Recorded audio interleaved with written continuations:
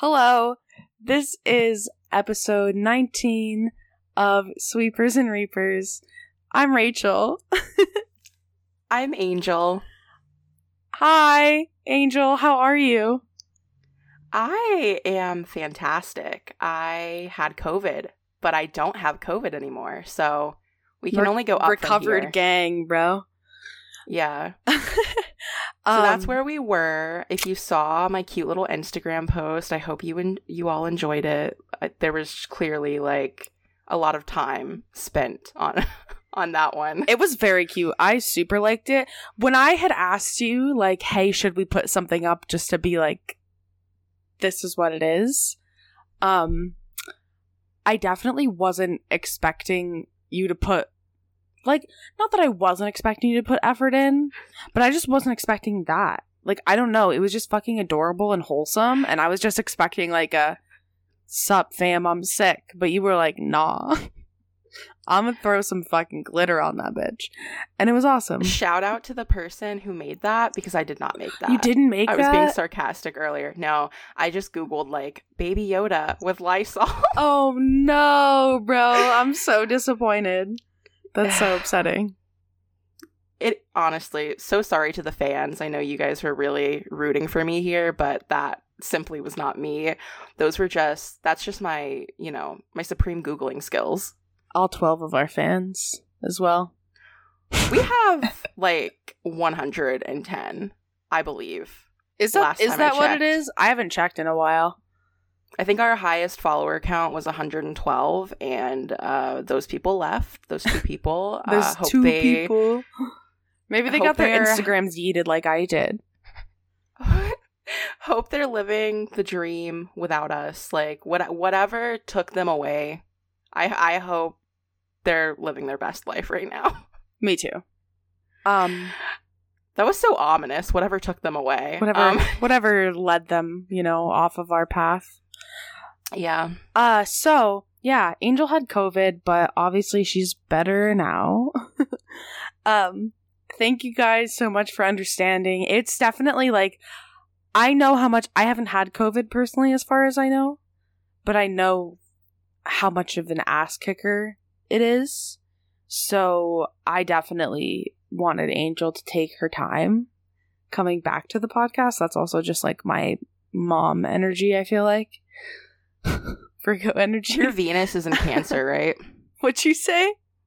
Your Venus is in Cancer, right? Yes, it is. There you go. That's yeah. it. Yeah. I just want everyone that I care about to be happy. That's the Cancer Venus curse, I guess. Or just, basic human empathy, but we can talk about the stars. That can be that can be it. I'd prefer to blame it on them for everything, ever. But we're back this week, and we have a case. Angel is going to spearhead this one.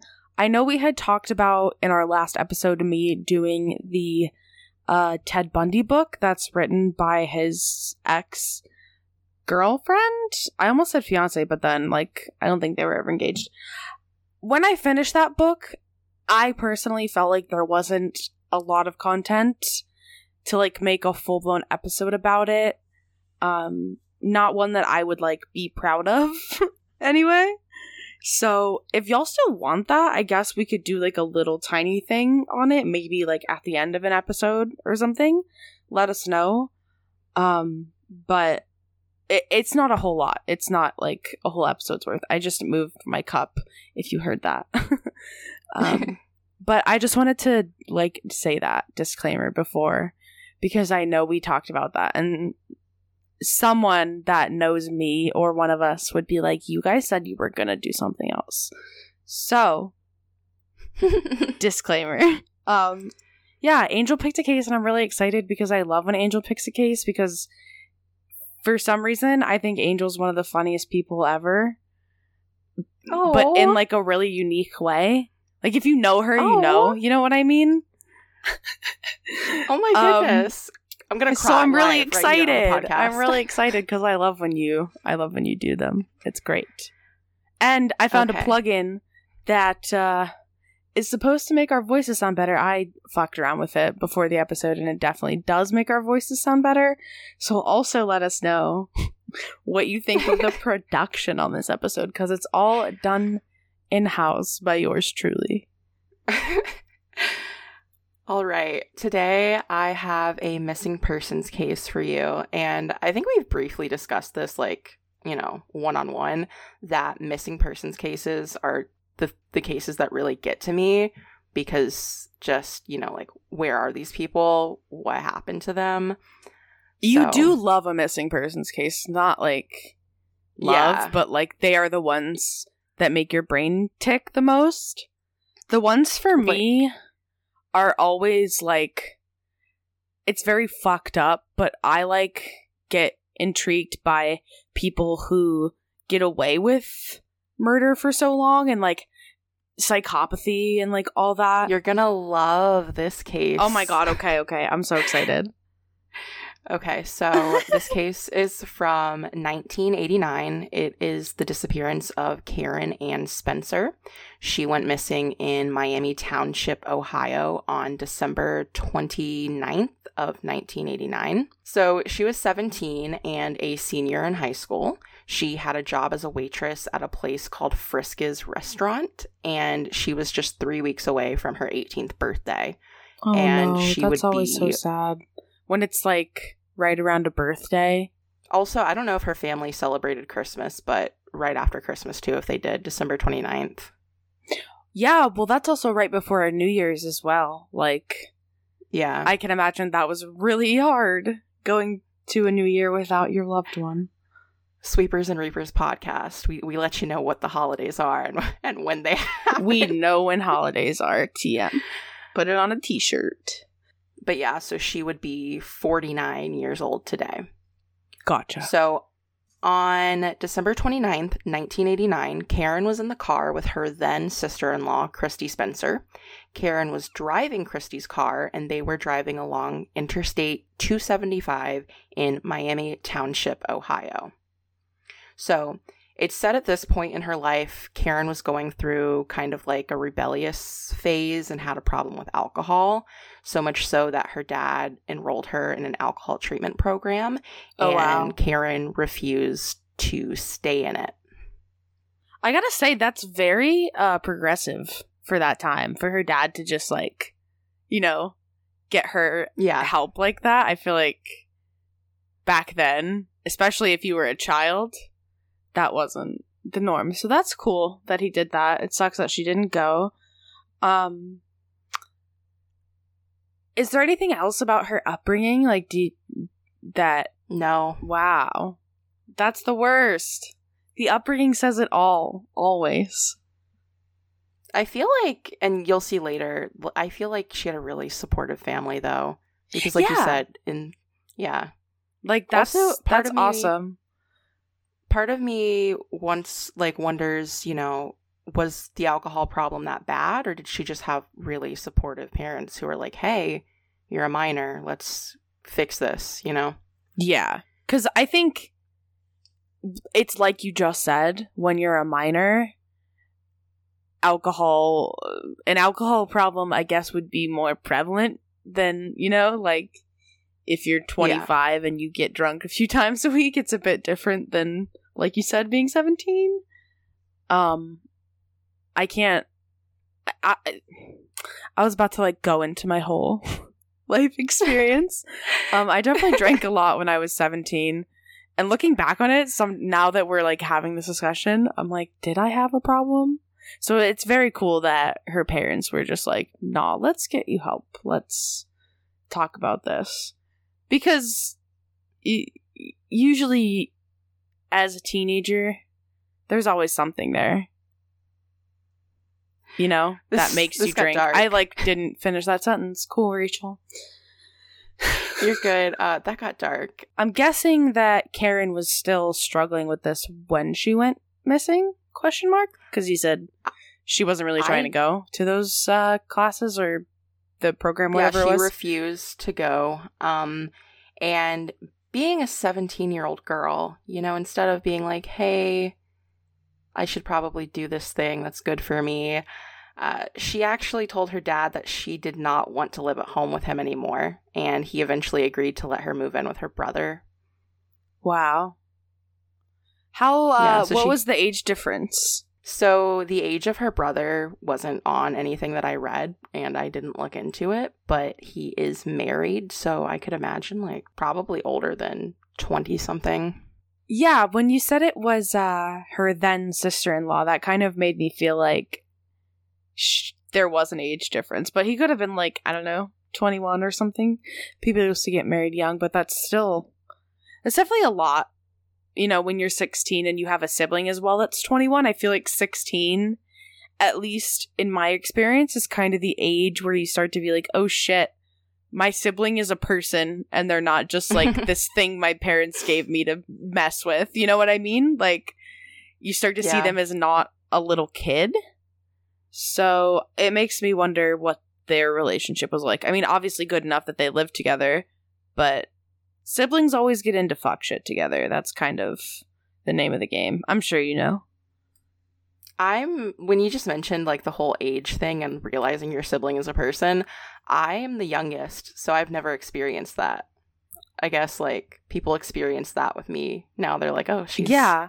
I think you'll see it with person. your nephew, for sure. Like, Mhm. it's, you know, you're not siblings, but I've seen that with, like, I'm the oldest person, you know, and with all my cousins and stuff like that, and Yeah. I have 2 little brothers, so it's been really interesting to see my family members, like, grow up into real people.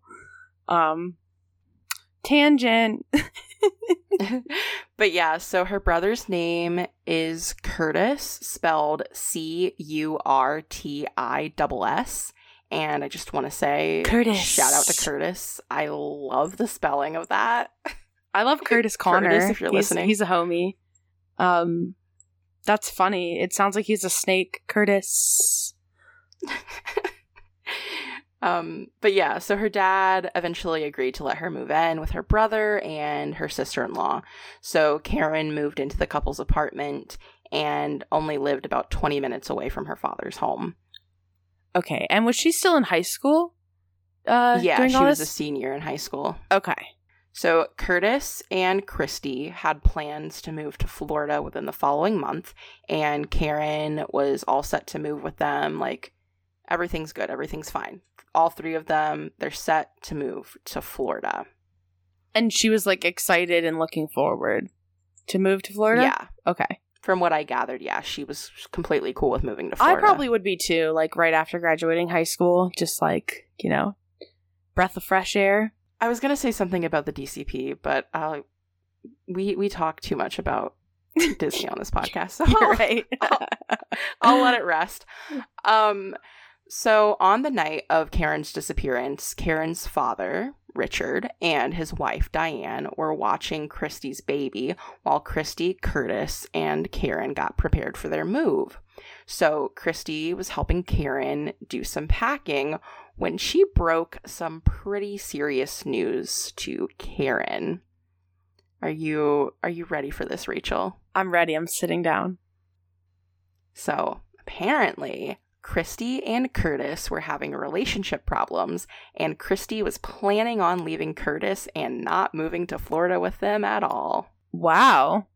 Yeah. When was she planning on telling him that? That's kind of a big secret. Yeah, and I wonder how close they were, because from what I gathered later on, I think Karen was the first person that Christy told about this, so they must have been pretty close. Oh, wow. And it's also potentially, like, maybe she confided in her because she had lived with the couple, you know, and, like, seen... When you live with people, especially people in a relationship, you definitely see the inner workings of, like, not only each person's mind, but, like, the relationship as a whole.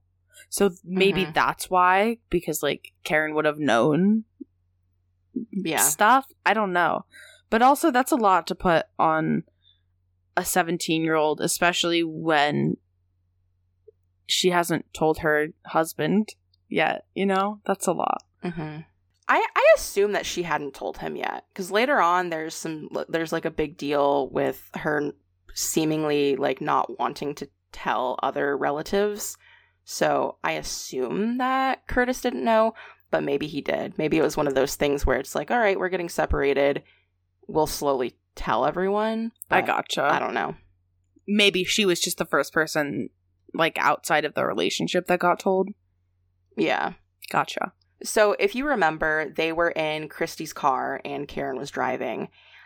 So all of this conversation happened while they were doing some packing. And then in between that time and this time, they are in a car around 3 a.m. And the two of them got into a heated argument about the move. So Karen's driving and she becomes so angry that she decides to pull off over to the side of the road and she completely gets out of the car. So Christy tries to get Karen to get back into the vehicle, but instead Karen just walked away down the highway. And this is what Christy is saying. This is her story. Yes. Okay. Yes. So I guess my first question would be like, I don't understand why a 17-year-old girl who is seemingly, as far as we know, well-adjusted, like, yeah, she has the alcohol issue, whatever, but it doesn't make sense to me that she would just get out of the car at 3 a.m. on the side of a highway. I don't know how big of a highway this is, but a main road nonetheless at 3 in the morning when it's December, so it's very dark. Like, that doesn't really make sense. They're in Ohio, to me. so it might have been snowing. That too. It does snow a lot there. But that's just odd. And that's a very convenient story. Like, oh, she got mad and stormed off.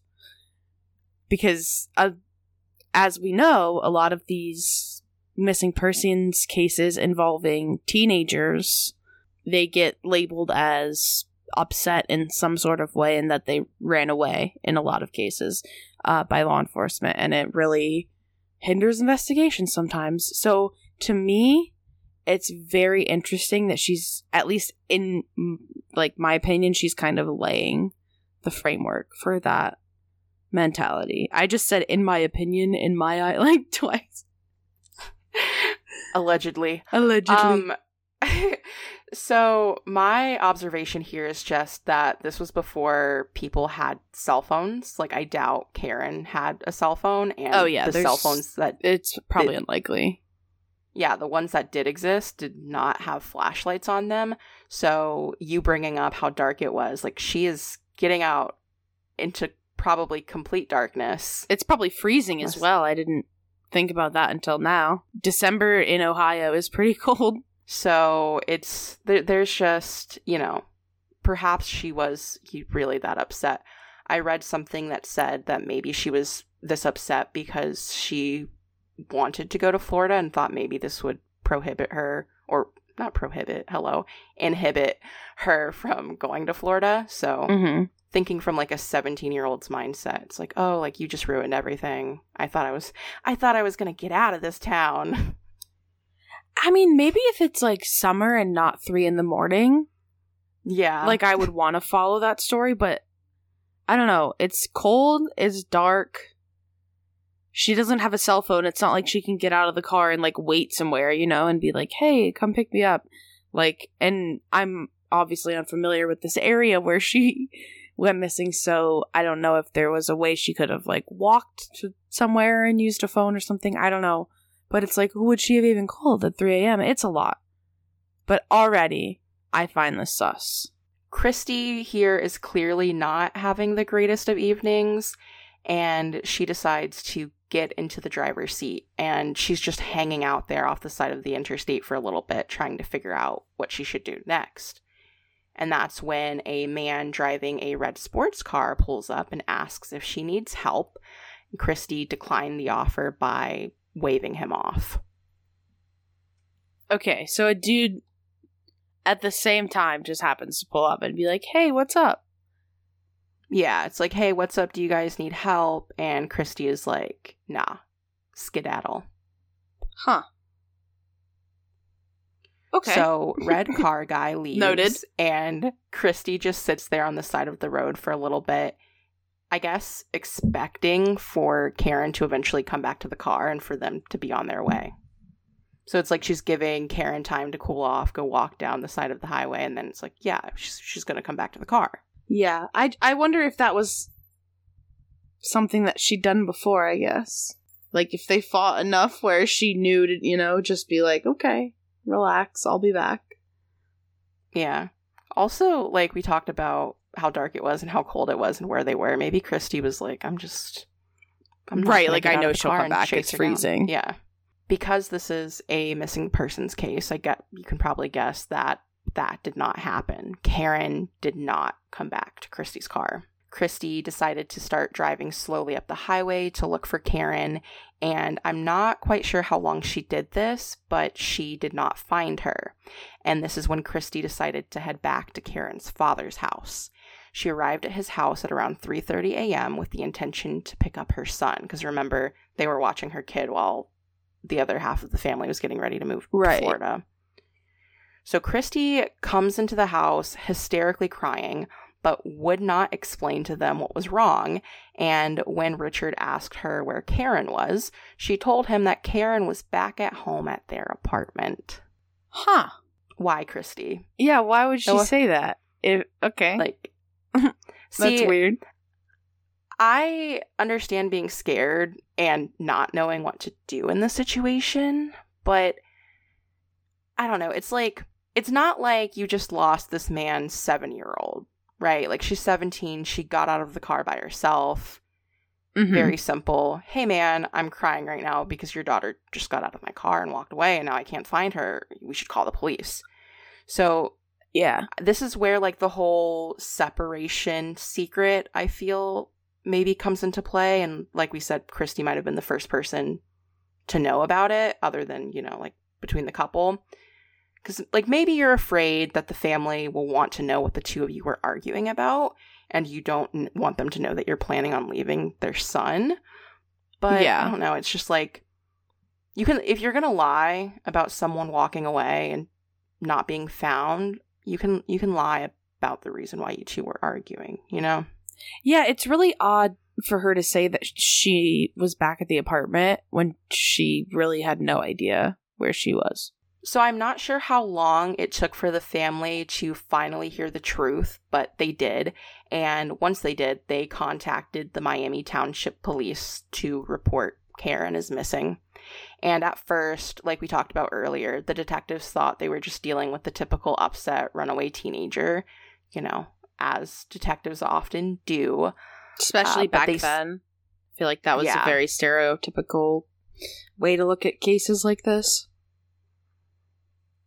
But they started to piece things together and quickly realized that that was most likely not the case here. Karen only had $7 with her.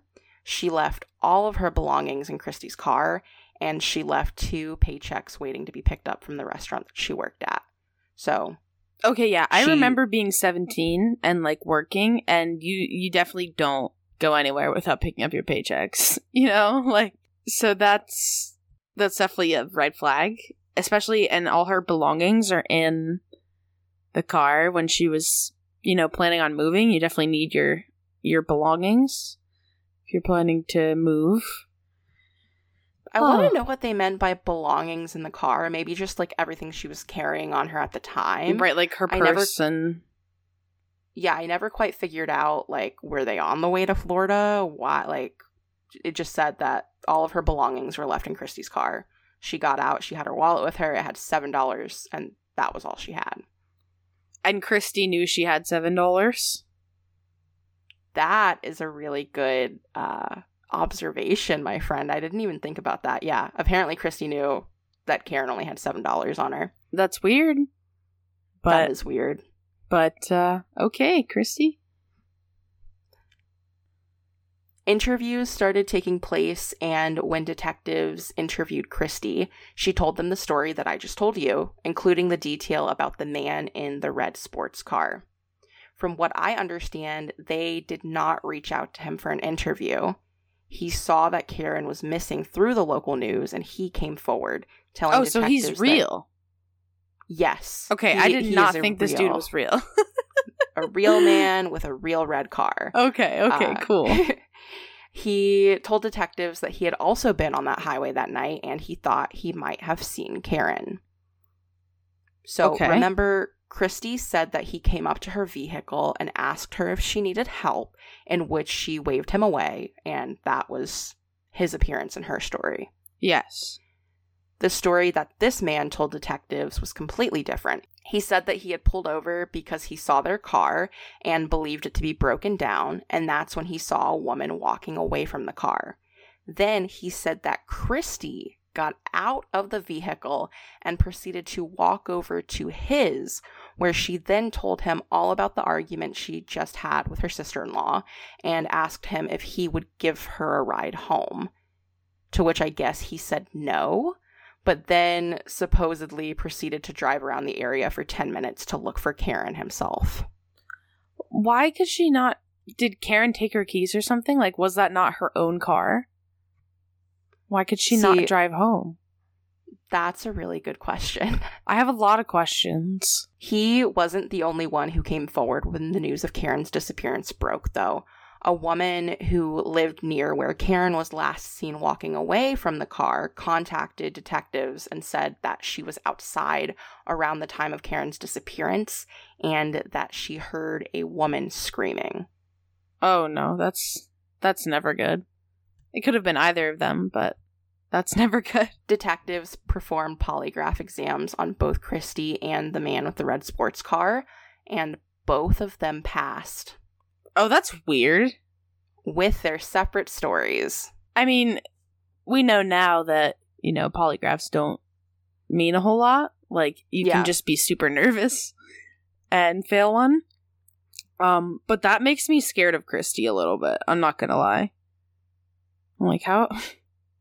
Whatever you're doing to not be nervous. Because I don't believe her, that's the thing. So far, based on everything you've told me. You're not team Christy right now. I'm not team Christy. Are you team sports car guy? Oh, wait. If you had to pick a team. If I had to pick, I don't know enough about Christy to say, I'm confused. I think we're talking about different types of teams here. Oh, okay. Who do you not believe? I don't believe Christy. Okay. Because he's, the sports car man is saying he saw her walking away from the car, and usually I like to give police departments the benefit of the doubt in the questions that they're asking people in interviews. So I feel like he had more of at least from what has been presented, I feel like he might have had more of an unbiased opinion, and he also saw Karen walking away. But I also don't know why Christy would be asking him for a ride. That doesn't make sense to me. That's, I was confused about that. Yeah. So I don't know. And each of their stories, I feel like you can't really Venn diagram them. There's not a lot of similarities other than that they saw each other. Yeah, because Christy was able to drive back to Karen's parents' house. Right, right. She did end up getting in her car and driving home. So I don't know why she would ask him for a ride, why she would want to leave her car there. I mean, maybe she would want to leave her car there, hypothetically, in case Karen, came to her senses and wanted to drive home. But then, that way, you're still leaving your car with the keys in it on the side of a road. I don't know. None of it adds up, but I'm sure we won't get any clarity either. So privately, detectives admitted that they thought Karen was dead, but this was not released to the public, and at this point, they were still open to exploring any possibilities that could lead to finding her. And I just thought that, I know this kind of stuff goes on with missing persons cases, but this just made me really sad that, detectives were sitting somewhere, or standing, I don't know what they do, but, they squatting. Were yeah, so we're looking at this case, and we think this 17-year-old girl is dead. It's just really sad, That is sad. That's never, a fun case to investigate, I would imagine, either, having no hope. Speaking of hope, though, Karen's family did not give up hope, and they spent hours looking for her on both sides of the interstate, but their search came up empty. They decided? Hello? They decided the interstate. Was it, like, were there woods around, or did she just, like, run off into a field somewhere? That's a good question, because in my mind, immediately I think of kind of like Florida interstates. Depending on which one you're on, there are woods, but usually like the main one, like right, I-4, the big boys. There's, it's just open eventually fields. You're gonna get to a field or woods, but like to get there, like you're like, there's some work that you're putting into that. Yeah. And also to not get hit by a car. Yeah. I just know if it's like a smaller kind of highway in Ohio, I could definitely see it being like a more, rural, maybe not rural, but like woods. Just woods. Yeah, I would say that we could look it up on Google Earth, but this was 89, so I'm sure that the area has been, like, there's been development that would change the way it looks. 30 years, 40 years? Yeah. So Karen's family decided to stop speaking to Christy after months went by and there was no progress made on the case, which I completely get, because it's like, you have two people who were given polygraphs about their daughter's disappearance, and both of them passed, with Christy being one of them, and Christy, like, also leaving their son. Not that, she should be demonized for leaving a relationship. It's just kind of, things stack, and the family is obviously going through this traumatic thing with their daughter going missing. So yeah, and with her being a person of interest in the case, I think a lot of times law enforcement will tell the families, like, hey, don't talk to them, or if you talk to them, do X, Y, Z, stuff like that. So that makes sense to me. And with her being, she's not really helping the investigation at this point, I can definitely see why they would kind of stop talking to her. That does suck, though, because she is the mother of their grandkid, so that's a bummer. In 1993, so 4 years after Karen's disappearance, they decided to move to a different area of Ohio. So her family moved from Reading, Ohio to Westchester, Ohio. And Gotcha. This is so sad, Rachel. This was obviously in the times of home phones, and Karen's parents made sure to set up call forwarding from their old number to their new number just in case Karen tried to call them one day. Oh, that's so sad. Yeah. They're paying for two numbers at that point. Is that how call forwarding works? Well, Probably. If they want to keep the old number, like, I'm pretty sure you have to pay something on that. Because otherwise, if you get a new number, they give the old one to someone else eventually. Yeah, I get what you're saying. They wouldn't give that number to someone and then, like, forward. Yeah. So they did have two phone numbers. Right. Oops. It's okay. I mean, back then, that was, like, pretty common. Like, a lot of people would have, like, two lines in their house and stuff like that. I remember Full House when there was, like, a battle for DJ to get her own line. Yeah. Yeah. Amanda had her own phone line at one point, I think. Did she really? That's kind of awesome. Yeah. I'm jealous. That's Angel's sister, for those who are unaware. Shout out to Amanda. Yeah, home phones. I was gonna say, like, I would like to bring them back, but they should probably stay where they're at. I appreciate the aesthetic, though. Yeah, they're a cute aesthetic, maybe as, like, decoration at this point, but that's about it. Do you remember those Bratz phones that it was, like, their mouth? Kinda? I think I know what you're talking about. Okay. We'll post a picture somewhere, probably. We'll post it with this episode. Or probably not. I feel like people are probably completely fine without seeing, like, my most wanted Christmas list item in 2004. We're all good. Yeah, so they forwarded all of the phone calls to their new line, but they only did that for 3 years, and they canceled the call forwarding in 1996, which again breaks my heart, because it's just like that loss of hope, where for 3 years they're like, okay, we're gonna do this if she calls, Just like that, acceptance definitely is a bummer. I mean, obviously, it's part of the grieving process for them, I'm sure, because I feel like at a certain point you kind of just have to operate like your loved one is dead. You know what I mean? I don't know how you would deal with that otherwise, but that does suck. Diane called detectives once a week just to check in and see if there were any new leads on the case, and there was hardly ever anything new to discuss. And again, this just makes me sad to think, like, that once a week phone call, being like, hey guys, is there anything? Just reminding you, and like, she's still missing, please help me.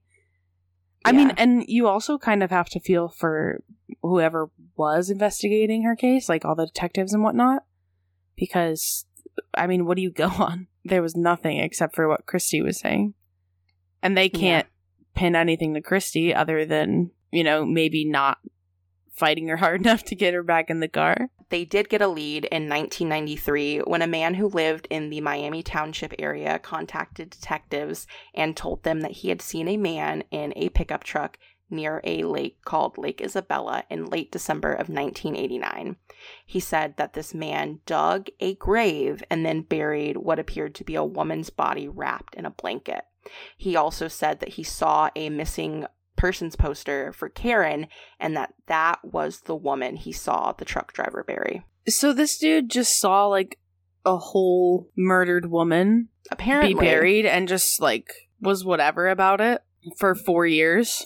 Yeah. I'm glad, like, okay. I'm glad we're on the same wave here that you pick up on things like this, because this is just, I could not imagine seeing something like that and just going on with my merry way. Like, okay, yeah. Nothing to see there. That sounds like someone who wanted to insert themselves into a case. So this truck driver then takes police to the area where he claimed to have seen Karen buried, and the area was searched, but there was nothing to suggest that Karen or anyone else had ever been buried there. Called it. So naturally, they start looking at this truck driver as a possible suspect, which I feel like, you know, is reasonable. They just kind of have to do. Yeah. Just make sure. This lead wasn't released to the public until 1996, and the truck driver being a possible suspect wasn't released to the public at all, although he did stay on the police's radar for years. Nothing ever came up that would link him to Karen's disappearance. Wow. So it just makes you wonder, like, did he see anything? What did he see if he did see it?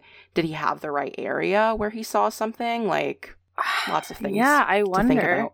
I mean, if he saw another truck driver do it, wouldn't he see, like, a license plate or anything? And if he's getting a long enough look to see that it was Karen, like, would he not be able to provide any identifiers about this other truck driver? Like, he's sitting there watching it. Like, to like you said, to know that, oh yeah, I saw this girl on a poster and it was her. He was staring for a while. Yeah, because you don't look quite the same when you're dead, so I can't imagine that he would have been able to tell that it was her if that event did really happen. Also, with them calling this guy a truck driver, I'm assuming they mean, like, a semi-truck driver. Right, like a long-haul trucker type thing. Yeah. So it's like this man had her in a pickup truck near a lake. Why is this guy driving a semi near a lake? Like, why would you be over there? Yeah, you're usually not on back roads too often. That is pretty weird. There's a lot of stuff going on with this guy. Yeah, there's a lot. You're right.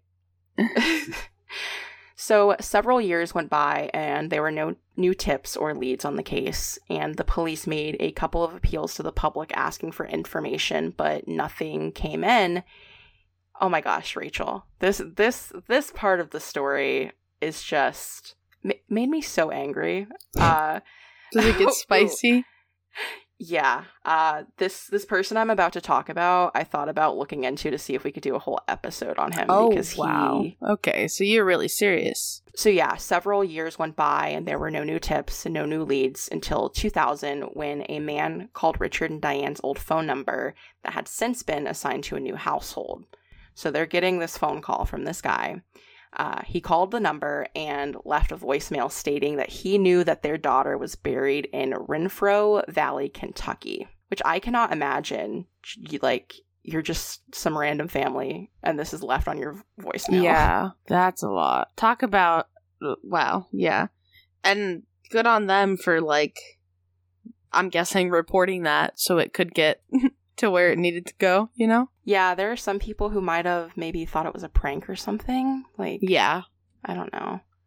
I feel like maybe back in the day, people took these things more seriously than maybe someone would now. Yeah. Like, or because, if they were, depending on how local it was, they could have known about the case, you know? So maybe that too. Depending on the details in the voicemail. Because in my head, I'm just thinking, like, the voice is saying, your daughter is buried here, click. But, like, there was probably something leading up to it with names or whatever. Yes. Yeah. I know what you mean. So this will come in, this will come in handy later. What? No, this is important to know. For later, the call came from a gas station in Hamilton County, Ohio. So this new family gets this voicemail and they're freaked out. But I guess after the shock wore off, they realized that the person was trying to reach Richard and Diane, and they reported it to police. This new possible lead led to another lead after the story made headlines again. Kate Harner, an accountant from Union County, Ohio, called and claimed that she offered a ride to a woman that was walking down the side of I-275 in late December of 1989. While she was talking to the woman, Kate says that a red pickup truck pulled up beside them and that this red pickup truck had Kentucky license plates. The woman acted as if she recognized the man and waved Kate off, prompting Kate to just assume that this woman did know the man in the truck and that she was just going to get a ride with him. A red pickup truck. We had a red sports car and now we have a red pickup truck. Different shapes, but very interesting. Interesting indeed. So I'm guessing did she like identify Karen at all? Like, could she look at her and be like, "Oh yeah, that's her"? I'm gonna get to that. Okay, I'm waiting. That was my next little. She says that she did not realize the significance of this until she saw Karen's face on a missing persons poster and claimed that the woman she saw walking that night was Karen. Oh, wow. She says that she called the police to report this at the time, but that they never returned her call. Wow. I have lots of questions here. They would. Do the police not have a voicemail box? This the county... They must have. It makes you wonder, like, were they really that busy that they couldn't get back to her? I mean, that's kind of a big deal. Kentucky license plates and red pickup truck. Also, like, no offense to Miss Kate if you're listening to this, but does this county not have a non-emergency line? Yeah. Like, I feel like if I had this information, even if I had to go up to the police department myself in person, I would want to make sure that these people knew what I was saying. Like, here's this information that you should probably know about. Yeah, I would definitely want to make sure they knew as well, because that's kind of a big deal. But yeah, so she heard about the tip about Karen being buried in Kentucky, and she felt like she should contact the police again to remind them of her tip from 1990. Like, hey, put in a tip 10 years ago. Let me know. Kate might have really seen Karen getting into a red pickup truck with Kentucky plates, but the tip about her being buried in Kentucky turned out to be a prank. A prank? This is the thing I was... Yeah, That's this is the thing thing I was... prank, dog. This is what I was bringing up earlier when I said this part, like, what I was building to makes me so angry. This is the guy that, like, I might do an episode on if there's enough information. Maybe it's all here now. Who knows? But the news programs played the voicemail on the air, and someone alerted the authorities after they recognized the voice. The caller was a 54-year-old man from Hamilton County, Ohio, the same place the call came from. He is named, I don't know if this dude's dead, Larry Mullins. Apparently, I hate this so much, Rachel. Apparently, he made a hobby out of watching the news and writing in a journal about tragedies. He would wait until years after the event and would then call the families of the missing or deceased just to mess with them. Oh, that's fucked up.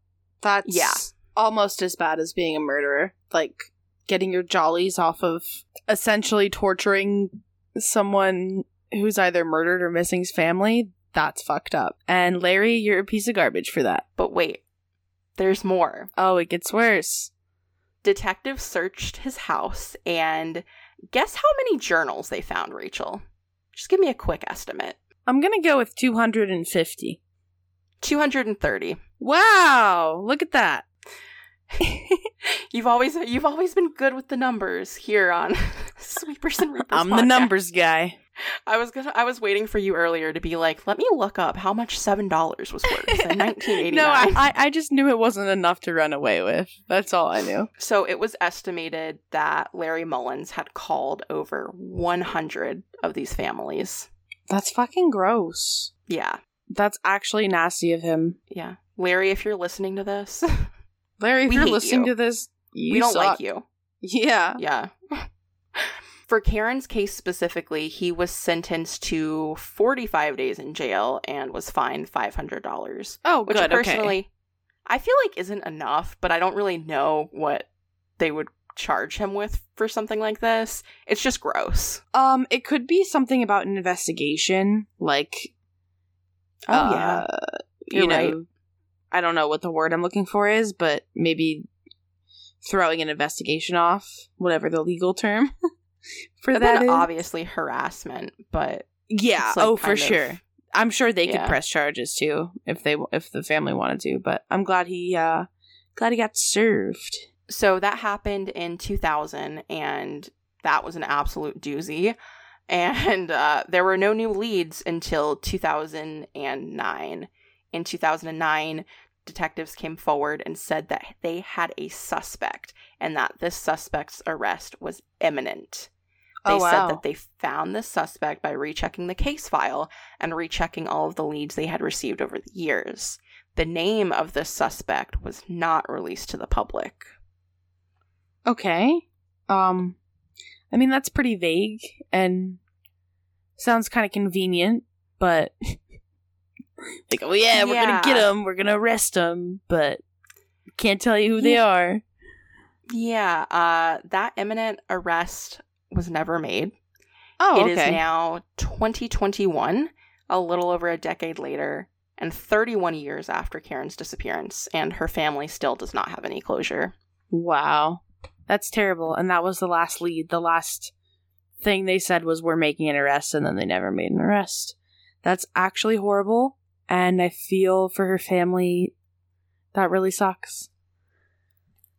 The police believe that Karen is dead and that they know who killed her. So they believe, like, yeah, we have the suspect and we know who did it. And I'll get into that in a second. We're gonna get back into the man with the red sports car for a second and how he comes back into play with the story. So this suspect was never publicly identified, but sources say that it is the man in the red sports car. His story conflicts with Christie's, and although Christie's recounting of events has never changed, his has multiple times. And it's just believed that he was able to manipulate the polygraph test. But couldn't the same be said about Christie? Oh, but just you wait, Rachel. Okay. Here I am, waiting. The man in question was in his 20s. He told police that he knew that Karen and Christie had been fighting. Christie says she never spoke to him and that she only waved him off. The only possible way for this man to have known about that argument was if Karen told him about it. Huh. Yeah. Okay, Sources I guess I didn't think about that. Yeah. Sources say that this man knew things about the case that he could have only known if he were the kidnapper and or killer. Stuff that wasn't released, that's always a sign.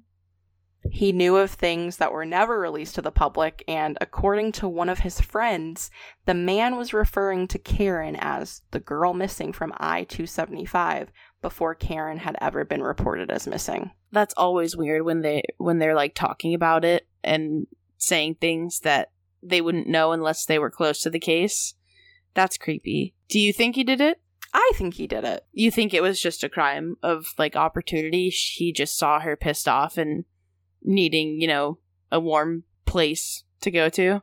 I don't know. I wonder about those things a lot. Like, if he did kill her, as he killed other people, like, why do these things happen? Yeah, that's if it was just random. a one-off thing, why was it a one-off thing? Not that I want more people to die or anything, but you know what I mean? Like, why this? Why now? Did they ever release his name? No, they never released his name. Oh, that's extra weird. Yeah. Normally, if you're a prime suspect in a murder investigation, you definitely have your name released. Yeah, that I don't know why his name was never released to the public, but they never did that.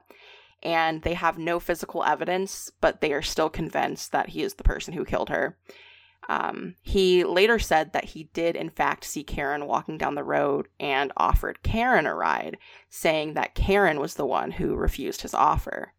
So with that story, that means that he was the last person known to ever see Karen alive. I mean, maybe also Christy got the cars confused and he came up to her asking if she needed help to try and prey on her before he saw Karen or something like that. Or after, like, I don't know. He seems sus now. It's gonna get even more sus because sources say that this man's car was cleaned twice on the day that Karen went missing. Then the car disappeared. The vehicle's title was never transferred over, meaning the car was never sold, but the insurance was canceled on it before the car was never seen again. Oh, so you think he just destroyed it? Like maybe he had it scrapped or something? That's very sketchy. Or like and threw it in a lake. The fact that it was cleaned twice? Yeah. Usually you don't need to clean your car more than once in a day. That's odd. I just can't wait until the day we have merch and it's t-shirts with stupid quotes like, usually you don't have to clean your car more than once in a day. I'll put that on a t-shirt. Nothing else is on the shirt. And it's in like a really stupid looking font too. Like one that's almost not Sans. readable. Oh, Comic Sans works too, I guess. We can have like the podcast logo in Comic Sans. That'd be funny.